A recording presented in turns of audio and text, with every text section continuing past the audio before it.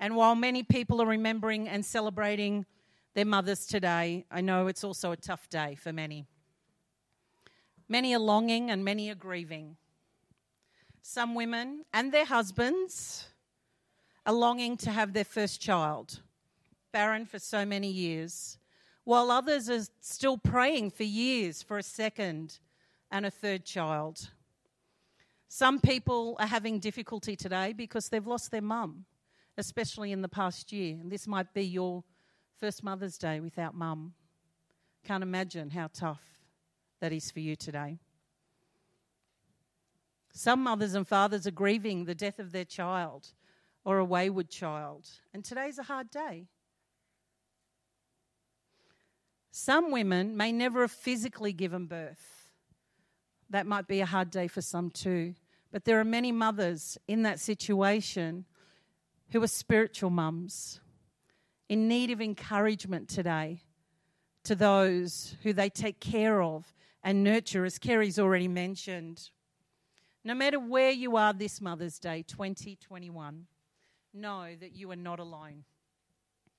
Throughout the Bible, we see many examples of women who understood the adversities of motherhood.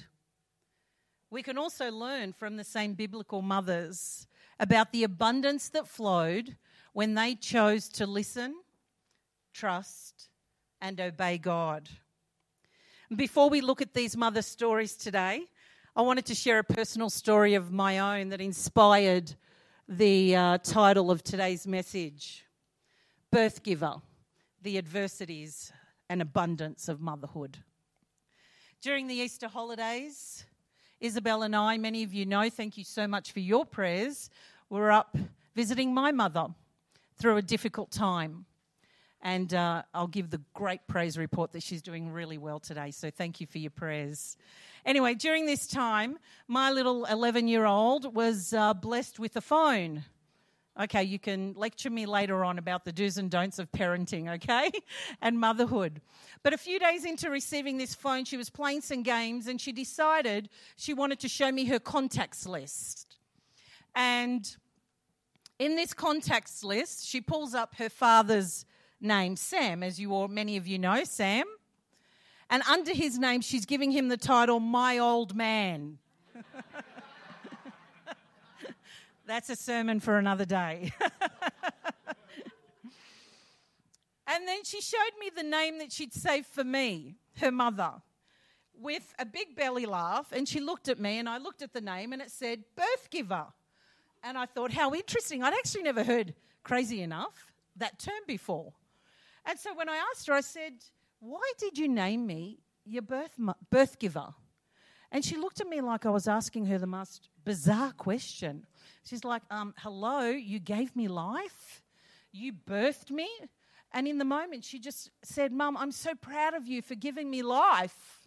Oh, I know, you can all go there. Yeah, you can all go there. After a few, needless to say, sweet tears, it sent me on the path of motherhood reflection in preparation for today's message. So our title again, Birth Giver, the adversities and abundance of motherhood. Let's pray. Father God, we love you. And we are thankful just for this moment in time where we can acknowledge you as our source and our life, the giver of all things. And we thank you for every heart and every home represented in this room. And Lord, even for those that couldn't be here this morning for one reason or another, we thank you that your word is life and your word is truth. And so right now I ask that you would just open up our hearts to receive more of you this morning, and especially to the mums here in this room, whatever they may be facing, whatever they're going through. I thank you that this word you've brought today will bring life and will bring encouragement. In Jesus' name. And everybody said, Amen. Today's scripture is found in 2 Timothy chapter 1. Bit of an unlikely passage for a Mother's Day sermon. But the Apostle Paul is writing from prison to his dear son in the faith, Timothy, who he often calls his beloved, such an endearing term. And he's encouraging Timothy to remain in Ephesus, to stay with the scriptures. And as we go through this passage this morning, I want us to just consider it a letter from God to you. From God, your Father, to you, his daughter, his son, his child. But also we know it was the early Christian in Ephesus, the time when the early church was arising.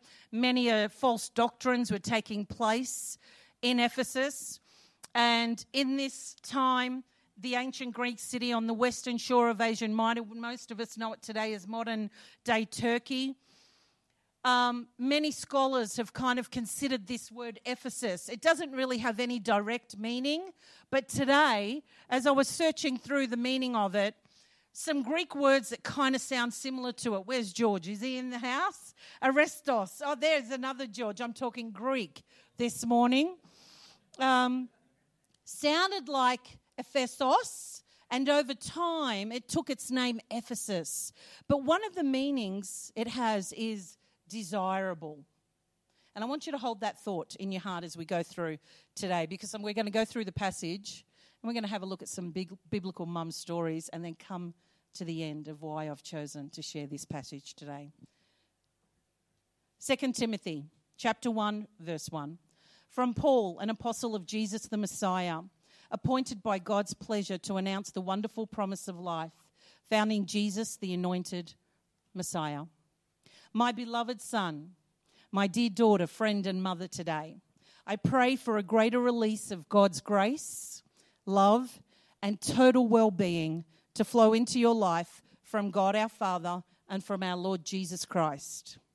You know that I've been called to serve the God of my fathers with a clean conscience. Night and day, I pray constantly for you, building a memorial for you with my prayers. I know that you have wept for me, your spiritual father, and your tears are dear to me. I can't wait to see you again. I'm filled with joy as I think of your strong faith that was passed down through your family line. It began with your grandmother Lois, who passed it on to your dear mother Eunice. And it's clear that you two are following in the footsteps of their godly example. Verse 6. I'm writing to encourage you to fan into a flame and rekindle. That word rekindle, to excite the gift or awake the gift, the fire of the spiritual gift God imparted to you when I laid my hands upon you. For God will never give you the spirit of fear, but the Holy Spirit who gives you mighty power, love, and self-control. So never be ashamed of the testimony of our Lord, nor be embarrassed over my imprisonment, but overcome every evil by the revelation of the power of God. Verse 9, he has given us resurrection life and drew us to himself by his holy calling on our lives. And it wasn't because of any good we've done, but by his divine pleasure and marvelous grace that confirmed our union with the anointed Jesus even before time began. This truth is now being unveiled by the revelation of the anointed Jesus, our life giver, who has dismantled death. Can I hear an amen? We were singing about it this morning, right? Obliterating all its effects on our lives, and has manifested his immortal life in us by the gospel. And he has anointed me. He has anointed you, church, enabled you to overcome every difficulty without shame, for I have an intimate revelation of this God. And my faith in him convinces me that he is more than able to keep all that I've placed in his hands safe and secure until the fullness of his appearing. Verse 13, allow the healing words you've heard from me to live in you and make them a model for life as your faith and love for the Anointed One grows even more. Guard well this incomparable treasure by the Spirit of holiness living within you. Perhaps you've heard that Phygelus and Hermogenes and all the believers of Asia have deserted me because of my imprisonment. Nevertheless, turn to your neighbour and say, nevertheless. So many times Onesiphorus was like a breath of fresh air to me. Isn't that just beautiful? A breath of fresh air to me, and never seemed to be ashamed of my chains. May our Lord Jesus bestow compassion and mercy upon him and his household. For when he arrived in Rome, he searched and searched for me until he found out where I was being held, so that he could minister to me just like he did so wonderfully as I rested in his house while in Ephesus, as you well know. May Jesus our Master give you abundant mercy in the day that you stand before him. Amen. So before I bring what I'd like to bring regarding this chapter, I'd like us to look at some biblical birth givers, women who experienced both the adversities and the abundance of motherhood. And I'd be amiss if I didn't go way back to the beginning. Our birth giver number one, Eve. Eve was the first woman to be deceived and the first mother to lose a child. And since then, creation hasn't stopped crying or paying the price. Not only Eve, but the whole world has suffered greatly as a result of her deception and defeats. She was the first woman to have her home, her identity, even her future plans taken away from her. But before Eve learned about the pain associated with loss, she understood the meaning of what it was to live an abundant life. According to Genesis 2:25, Eve was naked and unashamed. And often we use that term to be naked and unashamed in a sense of freedom. That means that Eve had experienced bliss before she blamed. She'd experienced freedom before she feared. And isn't that the case for all of us? Any departure, any fall from the grace of God will often take us from a place of abundance and prosperity to a place of adversity. Can anyone relate? That's what happened to Eve. It happened to Adam. It happened to the serpent too. And it still happens to each one today that does not believe. And even for us, sometimes when we fall. And look what God says to Eve after the fall. To the woman he said, I will make your pains in childbearing very severe. Can anybody relate? With painful labor, you will give birth to children. Your desire will be for your husband, and he will rule over you. Let me tell you, anyone who claims that they've forgotten about the pain of labor and childbearing is lying. Let me tell you. Yes, we've got a new mummy in here, and she's nodding her head too. Eve's disobedience impacted both her role as a birth giver and a wife, as we see upon this curse. Not only was she sentenced to a life of adversity and travail in childbirth, she was also doomed to be under the power of her husband. God also pronounced a curse over Adam, as we know from the book of Genesis 3. And then shortly afterwards, Adam names his wife Eve because she would become the mother of all the living. And then we see following in Genesis chapter 4, we can read that Adam made love to his wife Eve, and she became pregnant and gave birth to Cain. And she said, with the help of the Lord, I have brought forth a man. And later she gave birth to his brother Abel. So the first child is a soil tiller, and the second is a sheep keeper. And if you want a true murder with no mystery, read chapter 4 of Genesis, where Cain's jealousy leads to the murder of his brother. And after Abel's death, Eve gives birth to Seth and other sons and daughters, as revealed in Genesis chapter 5, verse 4. Eve, our birth giver, often gets a bad rap. We know it. She often gets a bad rap. But think about it. She didn't have a mother to turn to for advice, a praying grandmother, mentors to guide her through life, sisters' shoulders to cry on, even girlfriends to catch up with. And while she might be to blame for our epidurals and nitrous oxide and every other pain-relieving medication, anyone hearing me? She was the first mother to experience adversity, the first mother to bury a child. Eve knew the pain that was associated with loss, but she also understood the abundance of motherhood that birthed all of humanity through her son Seth's lineage right through to Noah. Pretty cool story. Go back to Genesis if you want to read more. Birth giver number 2, Sarah. Sarah was the first woman to laugh at God, as we know, and the first mother to wait for what felt like an eternity to receive a promise from God. Unable to conceive, Sarah questioned whether she would ever be a mother at the age of 90. Can you imagine? This mother inspires hope. She does, doesn't she? In all of us who are waiting. Anyone waiting in this room? I'm sure we're all waiting for something. Unable to conceive, Sarah questioned whether she would ever be a mother. And this, she was not without her flaws. God appeared to her husband Abraham and promised him that he would be the father of many nations, found in Genesis 12. And when this didn't happen on Sarah's timetable, she decided to take matters into her own hands and gave Hagar, her Egyptian slave at the time, to Abraham. We'll get to her story in a little bit. Sarah knew a thing or two about the pain associated with waiting. She knew what it felt like to be without. The agony of her barren years brought forth frustration and bitterness. Her inability to wait on God resulted in a change of events that devastated not only her, but also those closest to her. Let's have a look at Genesis chapter 16, verses 1 to 6.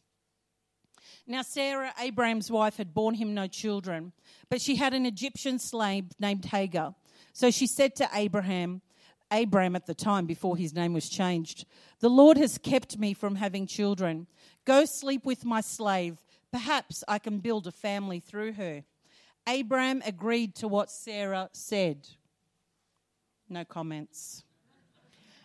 No comments. So after Abraham had been living in Canaan 10 years, Sarah, his wife, took her Egyptian slave Hagar and gave her to her husband to be his wife. He slept with Hagar and she conceived. When she knew she was pregnant, she began to despise her mistress. Then Sarah said to Abraham, "You are responsible for the wrong I am suffering." Yeah. Have we heard that before? Yeah. "I put my slave in your arms, and now that she knows she's pregnant, she despises me. May the Lord judge between you and me. Your slave is in your hands," Abraham said. "Do with her whatever you think best." And then Sarah mistreated Hagar, so she fled from her. What a story, huh?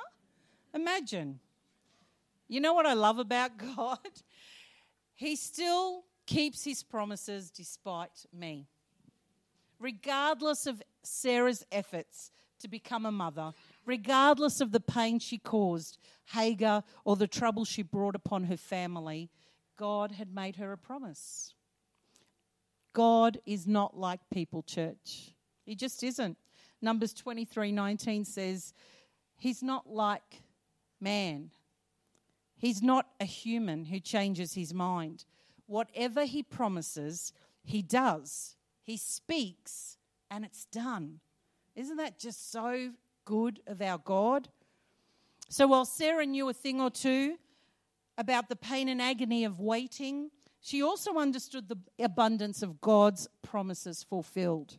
Despite her skepticism and laughter, God still showed up, and she became the mother of the promised child, Isaac.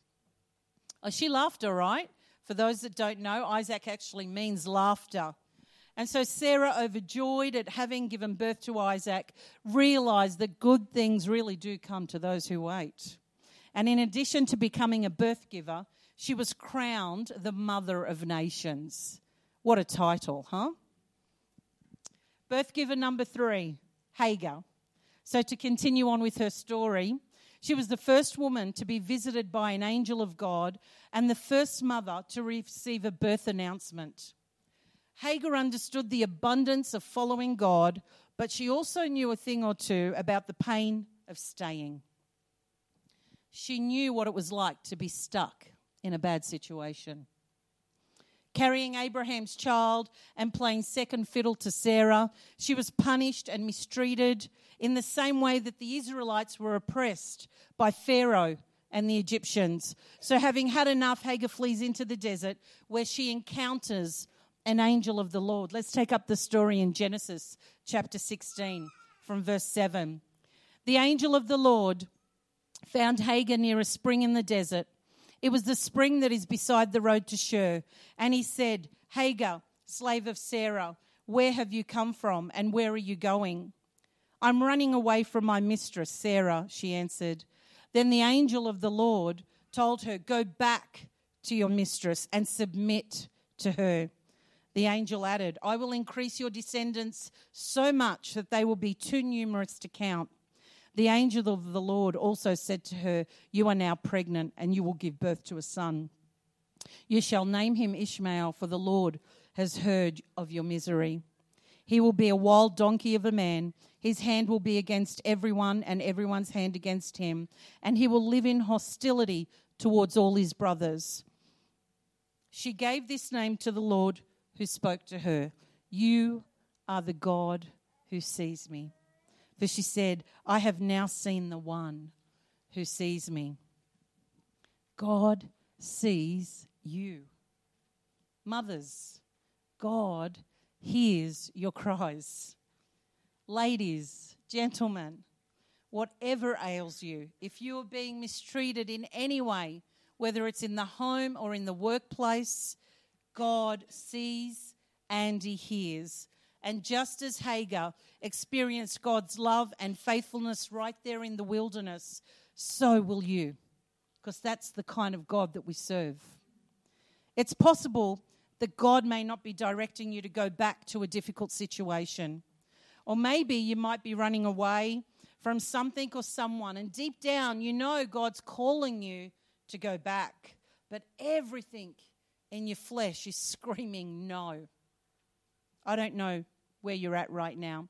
But the important thing I want you to note here is that one encounter with the Lord has the potential to completely change the course of your life forever. Amen? As Hagar is instructed to return to the difficult place, God fulfills his promise through her faith and obedience, and Hagar becomes a birth giver of Ishmael, which means God sees. The first and only woman in the Bible to give God a name, it would forever be associated with Hagar's plight, her need for God's help, and God's response. Yes, Hagar knew the pain associated with staying in a difficult situation, but she also understood the abundance that flows when you listen, trust, and obey God. Amen? Birth giver number 4. I'm going to push on here because of time. Jochebed. Is that how you say it? I was starting with Jochebed and then I thought Jochebed. Anyone know who she is? Yeah, Jochebed was the first birth giver, was the birth giver of Moses and of course Aaron and Miriam. During a treacherous time to the emerging nation of Israel, when a decree was issued by Pharaoh to the midwives to kill all male newborns. And I know many of you might know the story, but the first mother in the Bible forced to give up her child, Jochebed knew a thing or two about the pain associated with letting go of a loved one. Despite the fact that we know very little about Jochebed, her revealed actions towards her son Moses are extremely significant. She was not only courageous and even creative as a mother, but also a protector and instrument of God's purposes in Moses' life and the nation of Israel. Jochebed understood the abundance that comes from following God's plan. Many of us are familiar with her story, and in which she had to hide Moses for 3 months until she could no longer hide him. And determined to find a way to save her son, God blessed Jochebed's plan as she placed Moses in that basket and released him into the flow of the River Nile. Check out Exodus if you want to read the story further. But in this story, I wanted us to focus a moment on the actual midwives in the story. Exodus 1 from verses 15 to 20. It says, the king of Egypt said to the Hebrew midwives, whose names were Shiphrah and Puah, when you are helping the Hebrew women during childbirth on the delivery stool, if you see the baby is a boy, kill him. But if it's a girl, let her live. The midwives, however, feared God and did not do what the king of Egypt had told them to do. They let the boys live. Then the king of Egypt summoned the midwives and asked them, "Why have you done this? Why have you let the boys live?" The midwives answered Pharaoh, "Hebrew women are not like Egyptian women. They are vigorous and give birth before the midwives arrive." Wouldn't that be lovely? So God was kind to the midwives. Isn't that just God was kind to the midwives? And the people increased and became even more numerous. And because the midwives feared God, he gave them families of their own. Isn't that just beautiful? It's a great example of how disobedience can pay off. When the fear of God far outweighs any plan that the enemy has to steal, kill, and destroy. If we truly are courageous enough to stand up against the evil one. Shiphrah and Puah were God-fearing women. It didn't matter what the enemy was talking, God mattered most. They took a huge risk by defying Pharaoh's orders to kill all the Israelite male newborns, and God rewarded them for it. God rewarded their righteousness and fear of him by blessing them to be birth givers also. And so Shiphrah and Puah faced adversity with courage, and God rewarded them with the abundance of motherhood. Jochebed lived in a desperate situation, but she acted out of faith in God rather than fear and trusted his plan for her child's life. And as it turned out, as you know, the child she gave birth to would later deliver her and her people from slavery, leading them to the promised land. Amen. Birth giver number 5, Mary. I'd be amiss if I didn't talk about Mary, right? The birth giver of our Lord Jesus Christ, the first and only woman to immaculately conceive a child. Mary was a mother who truly understood the adversities of motherhood. She was a virgin, pledged to a man named Joseph, when she received a visit from the angel Gabriel, who told her she'll remain a virgin when the child is born, and that his conception will be by the power of the Holy Spirit. Mary knew her son was the Son of God, and she treasured up many things in her heart as she raised him. She was the only person, the only woman, the only mother in the Bible who was with Jesus all the way from his birth to his death. Mary knew that one day her son would offer himself as a sacrifice, the one and only sacrifice that could be made for mankind. She knew this because of Simeon's prophecy, which was fulfilled when Jesus was 40 days old and dedicated in the temple. Because of time, I'm not going to go there. I had Luke chapter 2, verses 25 to 35. Read that story in your own time. But the prophecy itself is actually a mature declaration. Simeon had waited years and years and years for the fulfillment of the Messiah's coming. And for him, seeing Jesus in that moment meant seeing God's salvation. And they were inseparable for him. And they are inseparable for us today. When someone sees Jesus as the source of their life, there is joy even in the face of death. Simeon had now experienced it, and Mary would as well. Mary knew a thing or two about suffering. She endured the greatest suffering of all time, watching her son Jesus be tortured and mocked while hanging on the cross. The same is true for us also. When we identify with Jesus' suffering, we can be certain that it will cause us pain because many people will reject him, and therefore many people may just reject us too.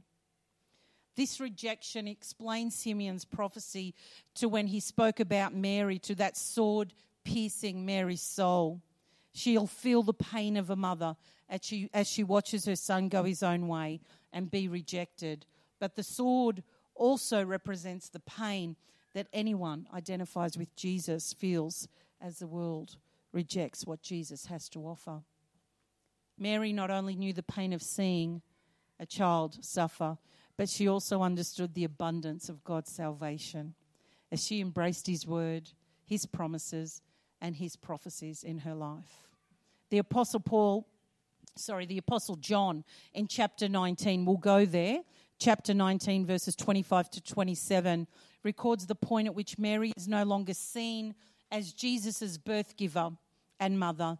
Instead, Jesus is now seen as Mary's Saviour.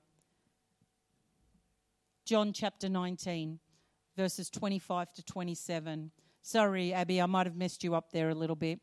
Mary, Jesus' mother, was standing next to his cross, along with Mary's sister, Mary the wife of Clopas, and Mary Magdalene.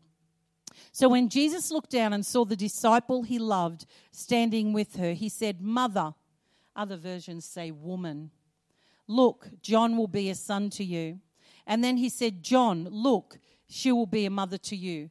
And from that day on, John accepted Mary into his home as one of his own family. Notice that Jesus doesn't leave Mary hanging as his birth giver and mother. In his generous and caring nature, hanging on a cross, he's still considering her. He's still remembering her. And he looks to her and he says, "Mum, look, John will be your son." And he looks at John, "John, my mum will be your mum." Just a beautiful moment. As endearing as it is, he entrusts his mother's care to John. And by Jesus doing this, he's literally declaring his mother and the beloved, his John, the disciple, now to be a part of the same family, announcing the creation of a new household of faith to which we belong.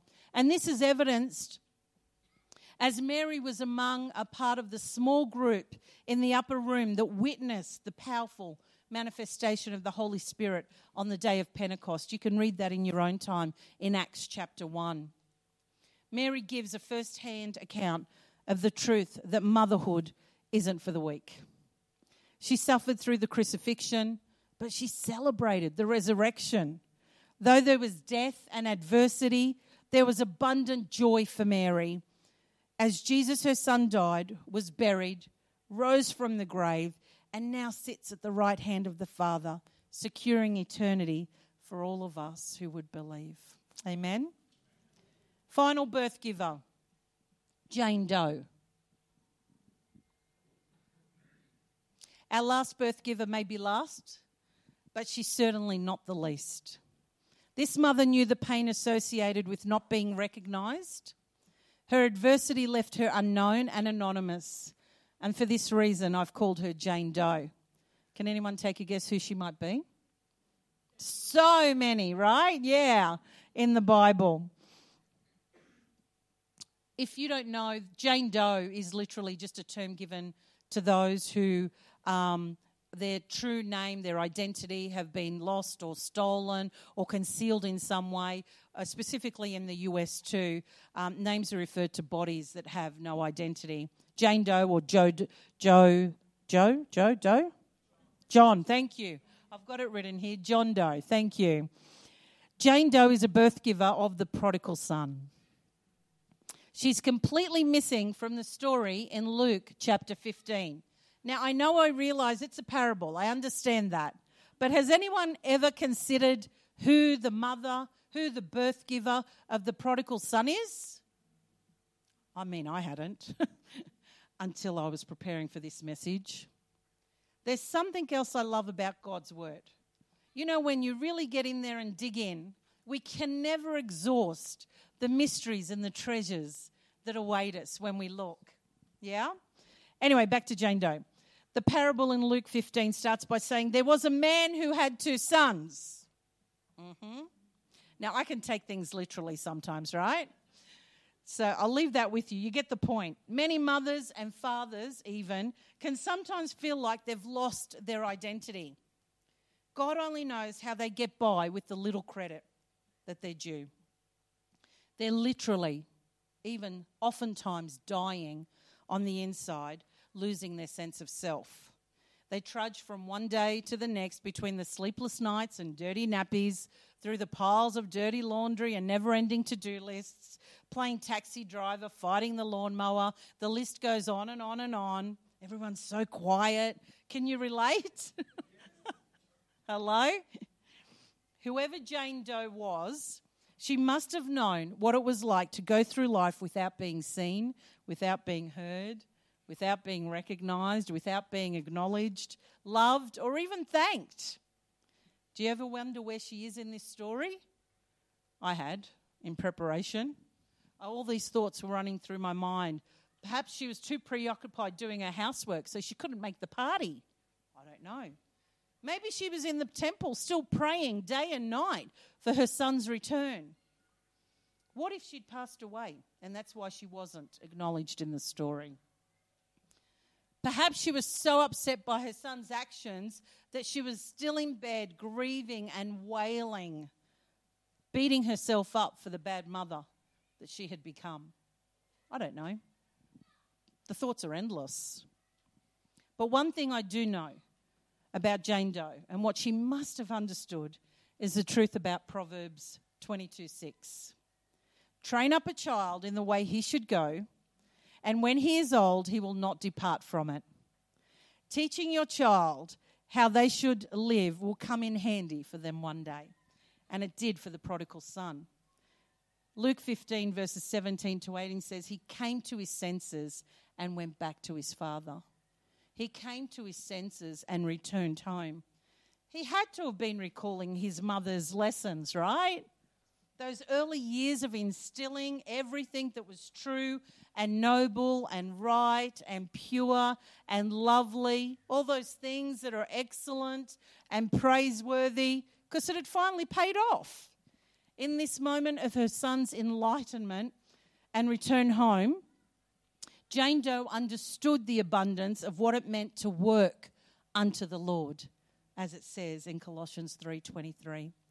She knew that by putting all of her heart and soul into everything she did as the prodigal son's birth giver and mother, and by doing it for the Lord himself and not merely for her child or spouse, that one day she would receive a reward, an inheritance from the Lord, the Bible says, from the Lord Jesus Christ as she served him. Amen? So in conclusion, can I invite you up, Kesha? From Eve to Sarah to Hagar to Jochebed to Mary and Jane Doe, these biblical birth givers remind us that we are not alone in our pain and in our suffering, in our adversities. From every birth giver, even here this morning, from Lisa to Thembi to Nene to Susan to Beryl, from these women, we can also learn how abundant motherhood can be when we choose to listen, trust, and obey God. In closing, I'd like to go back to our scripture that we read in the beginning, 2 Timothy chapter 1. I mentioned that Paul was writing this to Timothy, his beloved, and encouraging him to remain in Ephesus and to stay with the scriptures. And while the word, as I told you earlier, Ephesus has no meaning, some scholars have accepted this meaning of either desirable, Ephesus meaning to be desired place, desirable or permitted place. And I want you to hold that thought for a moment.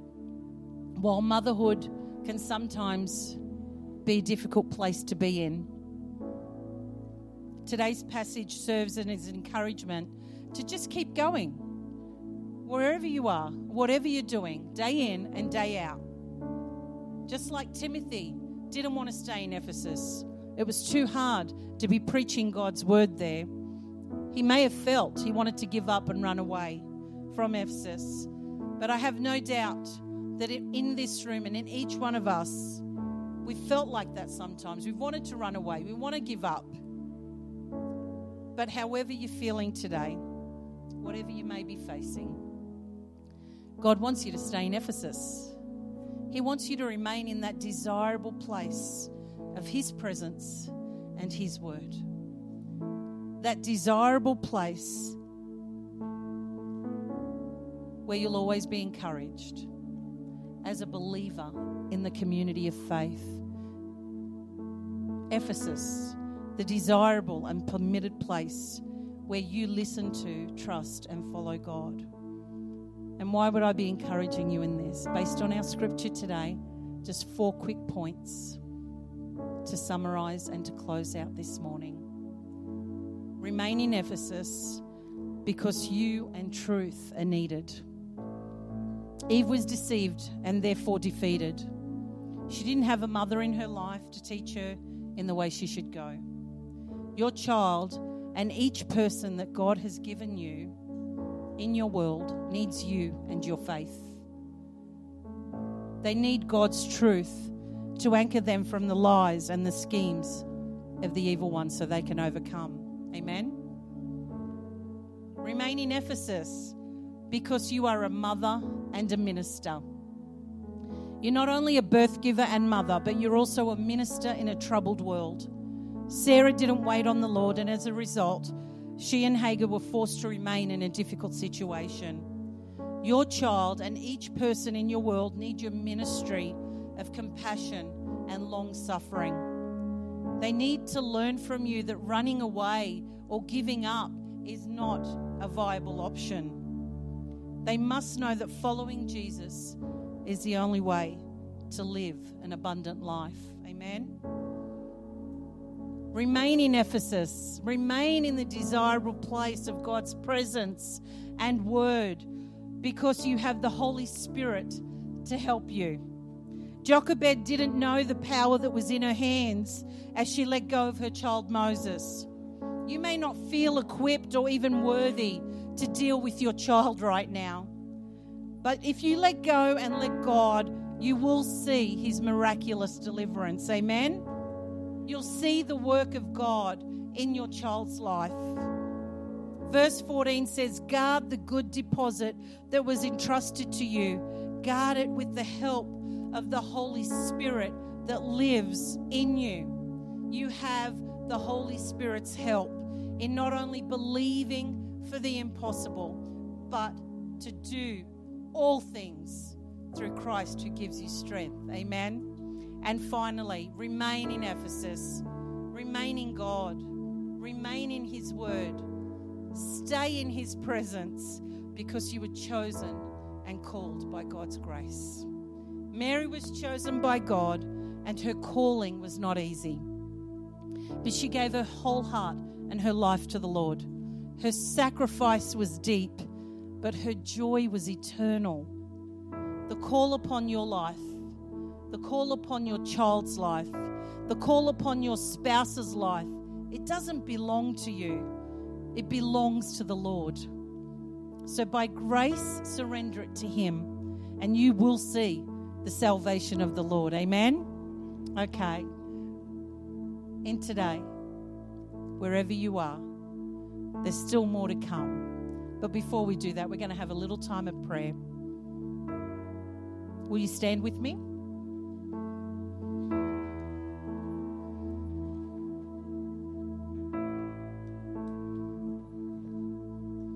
We're going to pray, and then we're going to watch a video. And as the video is playing, we've got some sweet surprises that will be coming. And also today, we have a light lunch on for everyone in the house. So we're thankful for ACC and the blessings that continue to flow from this place. But as we've heard God's word today, I just wanted to close us out in prayer. Today's a message, yes, especially for our mothers, our birth givers in the house, but it's also for every male and every child too, because God sees and God hears. This morning, I don't know what the Lord's been speaking to your heart, but I trust that you have drawn closer to him as we've drawn closer to him. He has surely been drawing close to us. And so, Father God, with that this morning, I just want to say thank you. I thank you for your word and wonderful examples in the Bible. Not just stories, Lord God, but real women, real men who lived in a day and in a time where they got to know you in various ways. And I thank you that as you have blessed them to be birth givers and mothers and fathers in households of faith, that here too this morning you have blessed so many with the gift of motherhood. And so, Lord, I pray right now for every heart in this room, for every mother, for any adversity that they may be experiencing. Lord, would you be the one to see. Would you be the one to hear? Would you be the one to come and comfort them in their time of need? I thank you that you know them intimately, Lord God. You know them ever so sweetly. And through the revelation of your word, maybe just an encounter with you this morning, Father God, would you change their situation for good?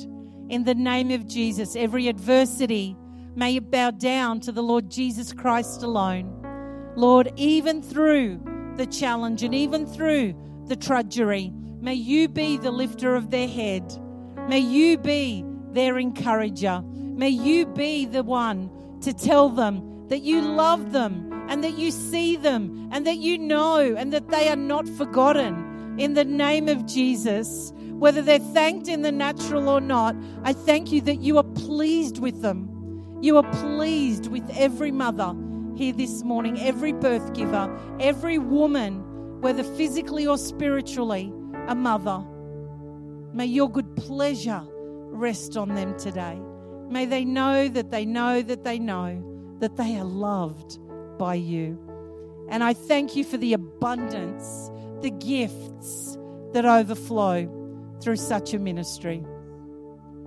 Thank you that we are able to do it unto a God who cares, a God who rewards, a God who knows.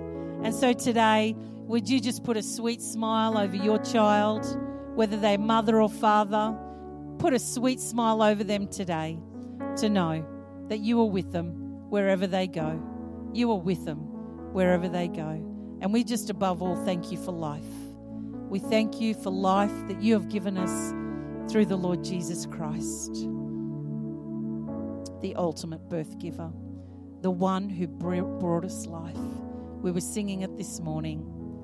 You have conquered death, and we now live. And for that, we are so grateful. And so, Lord, continue to bless this day in a special way on each heart and each soul. In Jesus' name. And everybody said, amen. If you want to take a seat for a moment and watch our video,